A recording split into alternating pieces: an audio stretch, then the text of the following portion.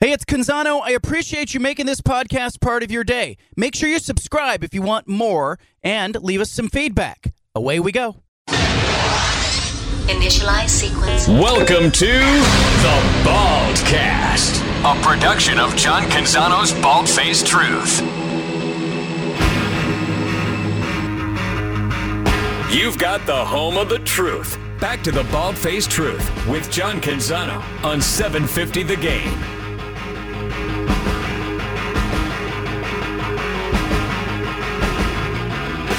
I don't know if you listened to Paul Harvey and the rest of the story. I don't know if you remember that.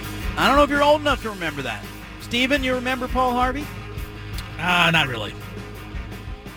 I feel sad for you. Thank you. How about you, Peter? I definitely do remember Paul Harvey as a man. I was probably 8, 9, 10 years old. He was on the back end of his career, but I would listen to news radio and all the boredom just to get to his stories, man. It was great. It was great. Steven, during a commercial break or some point today, get yourself on the internet, the www, whatever, and look up just one Paul Harvey story and listen to one of the rest of the stories. It's a couple minutes of your life, but there's nothing like it. It's still nothing like it.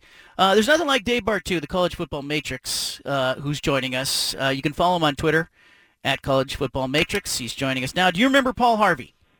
Oh, of course, dude. I'm in my mid-50s. Of course I remember and know who Paul Harvey was. I love those little stories because he'd always surprise you. He'd tell you about some farmer who had a tractor and then struck oil. And, it was always entertaining and, the rest of the story. Nobody doing that anymore. They ought to do it. They ought to make a movie about Paul Harvey. I'd watch that movie. Right? Bartu, let's talk a little bit of Pac-12. Let's just start with your general takeaways. You're a numbers guy. You crunch the data. You crunch the metrics. What did you see this season? Oh, out of the Pac-12? Yeah.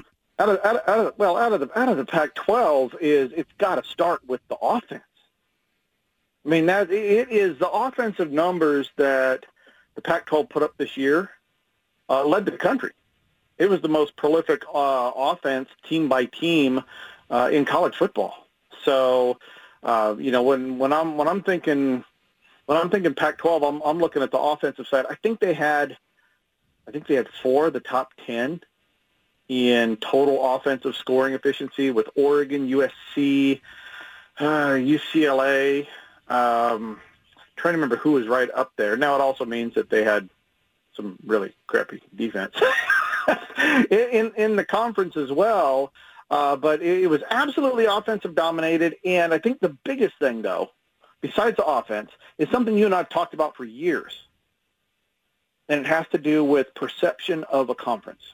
And what have I always told you on your show about perception of a conference nationally? It's only as good as the biggest team. brands. Yeah. That's it, right? It doesn't matter if Washington State goes 12-0 and Arizona goes 12-0 and Colorado goes 11-1.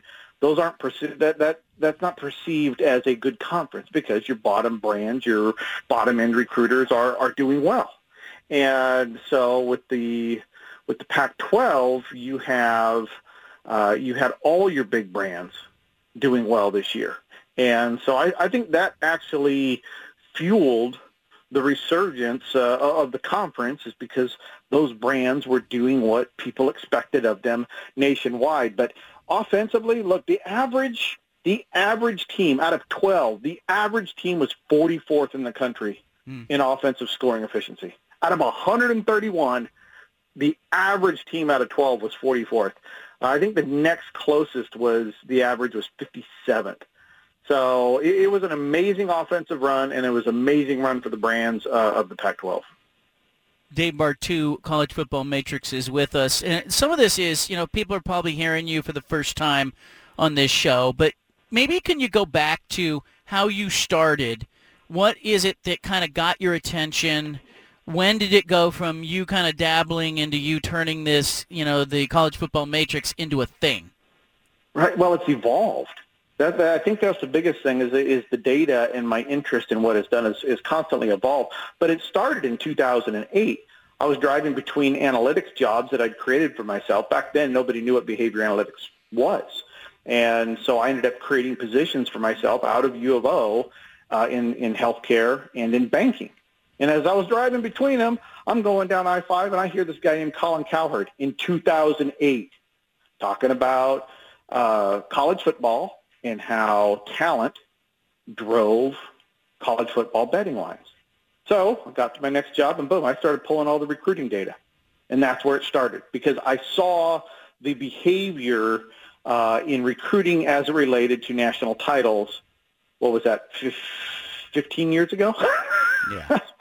You know, and so I just dabbled in it for years, and then I started going into what was the difference between recruiting and the rest of the outcomes, and that was coaching. And it just keeps moving along. And then I get on the radio, and then it becomes local, and then it becomes national. And I've written for everybody. And today we are, you know, my firm is the largest college football coaching staffing firm in the country. That's our new niche. That is what we dominate right now, is we help build staffs around the country. Bartu, as you do that stuff, there's things that are interesting to fans. There's things that, you know, the programs want to know. How different are those two things when you're talking to maybe a coaching staff or an AD who you're consulting with versus just the stuff that we like to get into and geek out on because we all love college football? It is two different worlds. You know, it's, well, one example, you and I have talked about it on the coaching search side. Okay, I've always maintained, now that I've gotten into the world on the other side of the curtain, behind the door, right? What I now understand is there's two rules of a coaching search at any level in college football. Okay, number one, this one is almost true every single time. 99% of the time, the fans don't know anything. It's all wrong. Everything you see is wrong. Everything you see is wrong. So that's your first bullet point. The second one is when something comes out that is true, it is intentionally given out. It wasn't by accident, didn't get leaked, it was intentionally given out. Now, there's a third bullet point, which just says refer back to bullet point number one, but as part of the coaching searches, this is what I always advise fans, is wherever the information is coming from, ask yourself, if that person is lying, will they lose connectivity to the head coach? And if the answer is yes, they will lose connectivity, then that person won't lie. Yeah. Because they can't lose it. Getting connectivity is so valuable and so hard. So when you're parsing through coaching searches, folks, find the people that can't afford to lose connectivity at all. Because I guarantee you, you lie to a head. I was on the phone earlier today with a head coach, and one of his unit guys did something he wasn't supposed to be doing, talking to his agent, being in public, and he was fit to be tied. He wanted to fire him. And, I mean, one little thing and it's gone. So I think on the coaching search side, what everybody sees that is out there is almost entirely wrong, and what little is right is intentionally put out to either misdirect or to confirm something. Dave Bartu, the College Football Matrix, is with us. We're coming off signing day, early signing period. I know you study recruiting rankings, 4 stars, 3 stars, 5 stars. You also sort of have looked at, what coaches do with that talent. How do those two things correlate, and how do you measure, the ability? Is it the ability for somebody to coach, or is it just getting the Jimmies and the Joes, and that correlates to success? No, it doesn't correlate to success. So rule of thumb is 65% of college football is recruiting. The other 35% is coaching. There's maybe like 1%, 5%, somewhere in there, depending on what number, depends on what time of year, is scheduling. So recruiting, coaching, and scheduling, that goes into everything. Anything else that happens is good and bad luck. But overall, that's all that college football is. So, but from a recruiting standpoint, this year, 2022, was actually the biggest year I've ever seen for recruiting as it correlated to wins and losses. So, we got 131 FBS teams. They play 12 games apiece, okay? In all of those football games, I think it's 865 regular season games, 76% of all those football games were won by the better high school recruiter. Better high school recruiter. Didn't even account for transfers. Just the better high school recruiter. 76% of all the football games. So does recruiting matter? Good gracious. It matters immensely. But that doesn't mean it's everything. You still have to have good coaching because, that other 30%, there's a big difference perception-wise going 10-0 and 7-3. So coaching is still extremely valuable, but if you're having to pick one over the other, the guy who can evaluate and recruit the talent best is usually going to win the football game. Yeah, because I look at the recruiting rankings, and it was pointed out, like Georgia wins the national championship, wins it going away, and then people look at their recruiting class going, oh, they're just going to win it again next year. Look at their schedule. Look at their recruiting class. And I go, well, hold up. Like, there's some really good teams in the top 10 in recruiting who were nowhere near the playoff. Mm-hmm. Yeah, well, look at Texas A&M. So coming into this season, there were 4 teams that had 3 key areas in common with the last 23 national champion winners. Okay? They were all top 10 recruiters for the previous 4 years. They all came into the season with an offensive and defensive coordinator that were 3-star or better in our grading system. And we've graded every coach since 2008 that's worn a headset, over 7,000 guys. So you have to have a 3-star or better OC and DC. You have to have top 10 recruiting, and you have to be top 25 in scoring efficiency the year before. You got to be good before you win it all. So this year, there were only 4 teams that matched those 3 things. Only 4. One of them was Georgia. Their weakness, new defensive staff, lost a bunch of players. But your great teams, losing players doesn't matter. But that was Georgia's weakness. Alabama, their weakness was they had a very weak offensive coordinator for the third year. They had Mike Locksley, lost it.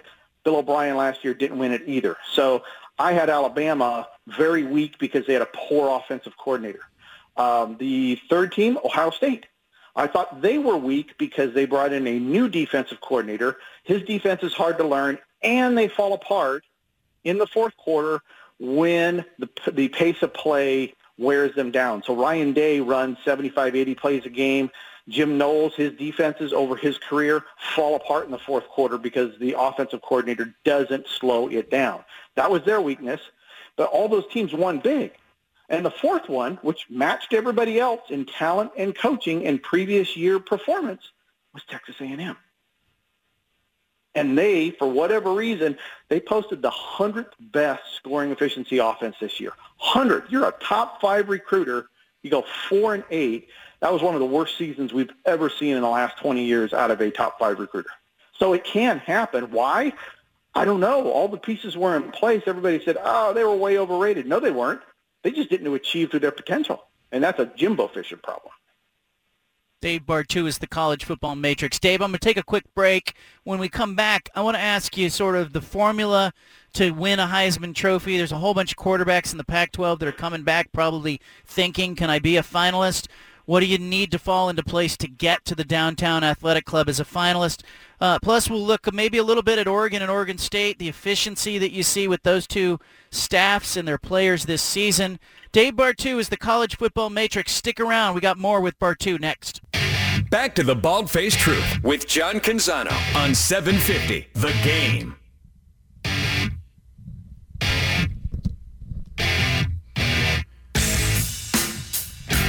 Dave Bartoo is the College Football Matrix. Been kind enough to stick around for another segment. He's talked a little bit about recruiting and the correlation between coaching and recruiting. I want to pivot a little bit towards the individual awards. You see Caleb Williams win the Heisman Trophy. Oregon has Bo Nix coming back. Michael Penix Jr. is at Washington. Cam Rising announcing this week he's coming back to Utah.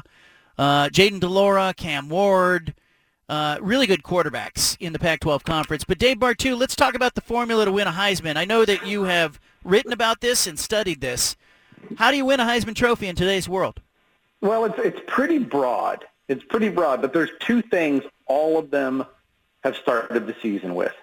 They have started the season with a team that finishes in the top 25, and they have started the season with an offensive coordinator that we have graded 3.5 stars or better.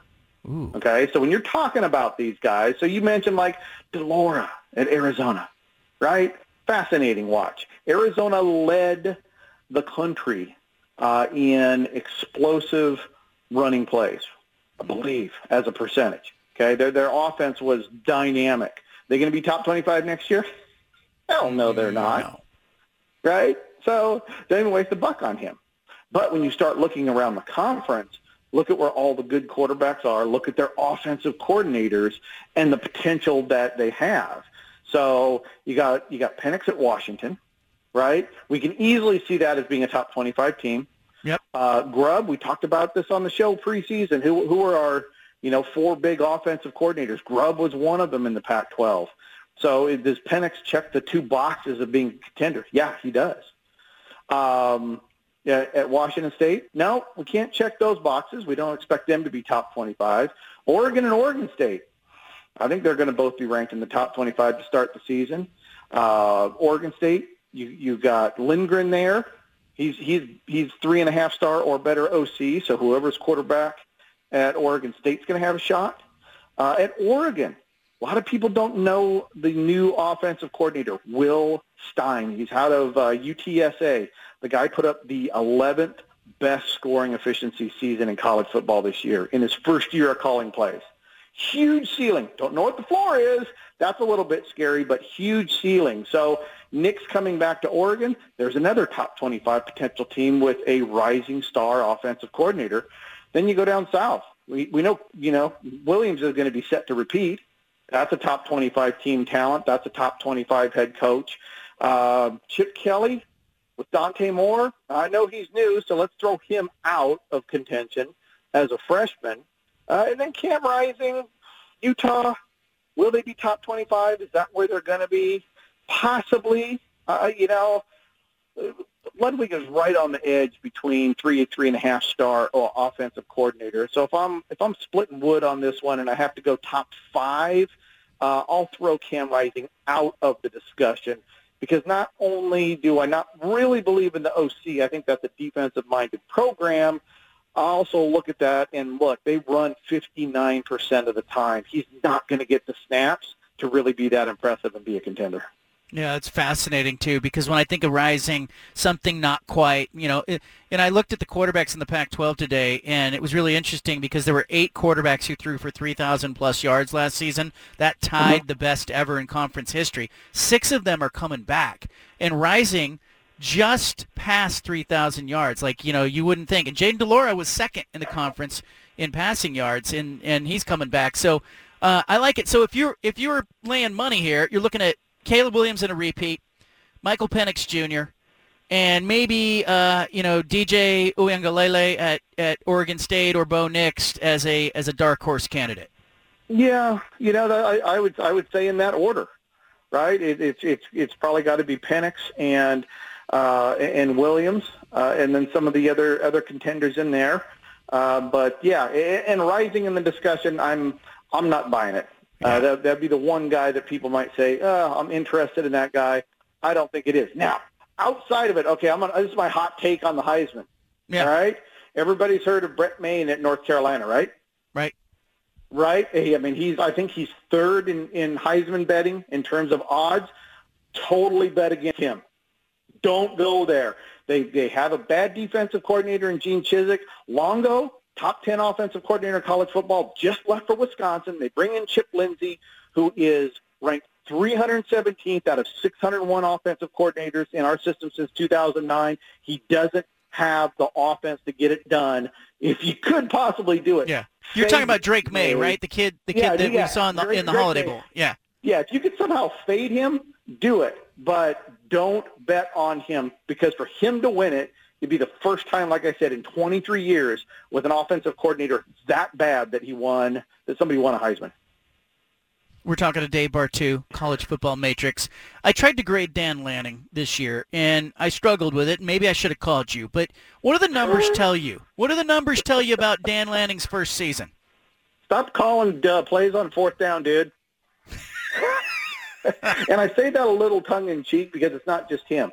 We ran the numbers on all of college football. We estimate about 71% of all fourth down attempts, not in the fourth quarter, were bad calls. They went against the expected value and return of going for it. So you have a ton of coaches that are using their gut to go for it on fourth down. And from a numbers standpoint, these are really bad decisions. They're costing more games than they're winning. So, but with Dan, you and I, preseason, we talked about it. This was a 9-3 team. You're going to lose one game because he's a new head coach. Georgia was an expected loss, and so I'd say the only the unexpected one was Civil War. Was the final game of the season. You look at the numbers. The progression, the offense was amazing this year. At the beginning of October, it was 44th in the country. By the end of October, they were down to 13th in the country. And by the end of the year, they finished 6th in total offensive scoring efficiency. I don't know how you ask for anything better. I really don't.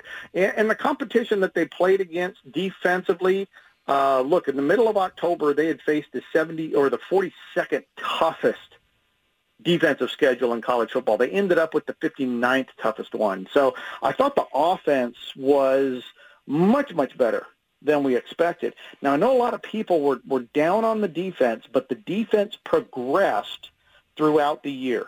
They ended September, they were 105th in the country. End of October, they were 99th. End of November, they got all the way down to 78. So they progressed, which I like to see. I know we don't like being at 78, but they progressed very, very well. The one caveat to this, and I don't think a lot of people realized it, but inside my numbers, and I'll send you these charts, dude. You can check all of this stuff out. This is all new. I just made these just a week ago. They faced the 4th toughest overall offense in college football schedule this year. 4th toughest overall offensive schedule in college football. So as much as the defense wasn't where we thought it would be, the offenses they faced for the season weren't anywhere near where we thought they would be either. It was a lot harder than we expected going into September. All right, I want you to look at finally one thing here because, we're approaching, in 2024, an expansion of the playoff to 12 teams. Mm-hmm. And I know in the past there's been a certain way that you would advise a Power 5 university like Oregon or Oregon State to schedule. How does that change in your mind when you go from 4 to 12? How does the non-conference schedule, or maybe even 8 conference games versus 9 conference games debate, how does that change in your mind when you throw in, hey, they're expanding from 4 to 12? The 8 versus 9 is still, I'm still 100% in the 8 corner. You're out of your mind. The more games you play internally, the more it hurts your conference. I'm working on a presentation right now for an AD that wants to stay at 8 in the SEC. And I'm making the argument inside the numbers that it's in their best interest for winning games, for having top 25 teams, for getting teams in the playoffs. Oh, and by the way, when we go to 12, at least once in 10 years, you and I are going to be watching 4 teams in the final 4 slots of the playoffs. I can promise you that out of the SEC. But I still say go to 8, maximize your potential. Now, the one thing that they haven't addressed in this playoff is how much does non-conference count? And if non-conference counts the same today as it will tomorrow in the 12-team playoffs, then why schedule tough, right? If there's no incentive to schedule tough, then it's not going to change the scheduling. September is just going to continue to be bad. And if everybody goes to 9, September is going to be worse because there's less non-conference games. I would prefer everybody go to 8 and try to weight teams seeded 7 through 12. Put a big weight on level of competition and performance in non-conference games. So you still have, even if you lose tough non-conference schedule, you can still win your conference and get into the playoff. Make 2 paths, but make the non-conference games of significant value. Otherwise, nothing's going to change. Yeah, because I kind of look at the future schedules, and, Georgia's playing 4 tissue paper soft opponents next season in non-conference games. They'll only get a November test against Tennessee, and I'm looking at the Pac-12 going, why are you playing? Again, 9 conference games is what we anticipate. And why would you be playing crossover games with the Big 12 or somebody else unless you're making a payday on that really makes it worth your while? Exactly, right? I mean, it doesn't make any sense. It's a Chewbacca defense. Doesn't make any sense. So, and Georgia's not getting penalized for playing 4 cupcakes. If I was in their situation, I'd advise them to do the same. Stay healthy, be ready for the conference. They've never been penalized for it. So why would they change? Now, if the 12-team playoff, if suddenly the rule was, hey, to be in seed 7 through 12, non-conference games count quadruple, guess what? Georgia's going to suddenly schedule really tough because they want both paths. They want to be able to get in with non-conference or get in with a conference schedule. But until they change that, September is just going to continue to be bad or worse. Dave Bartoo, I appreciate you. Where can people find you if they want to read you, if they want to study what you're doing besides Twitter, at College Football Matrix? Where do they find you? Right, at a McMinimum's near you. buy me a beer. I was actually thinking about that. I'd love to hear people's feedback. If I was having like college football roundtables randomly at McMinimum sites, because I'm here in Forest Grove. So, it's like, let's do some roundtables. But you got Twitter, but you also have my text line. So if you think that's a good idea about McMinimums and having that, text me, 971-217-8419. I love talking college football and anything that has to do with it. I love you giving out your number. Like, does your phone blow up after you do that? No, well, it's just sometimes. Sometimes. Yeah. It's never been bad. It's never been bad. Look, the first time I went to SEC Media Days, everybody treated me like crap except 2 guys. One of them was the SEC commissioner. But everybody else was aloof and just asshats, and I hated all of them. I thought they were cool on Twitter, and then they were a bunch of cold jerks. Yep. Once I got to meet them, and I said, I'm never going to do that. So I do everything I can to help people with shows, be accessible. Doesn't matter who it is. I'm always available to try to make somebody's life a little bit better, a little bit easier in the college football world. Dave Bartoo's the best. I appreciate you, my friend. There he is, the College Football Matrix. Blow his phone up if you'd like. Our big splash is coming up. We interrupt this broadcast with a special announcement from the Bald Face Sorry to interrupt the podcast, but if you want to listen to more of the Bald Face Truth Radio Show, including more of this segment that you're listening to, make sure you subscribe on SoundCloud and iTunes to the Bald Face Truth Radio Show. Thanks for listening.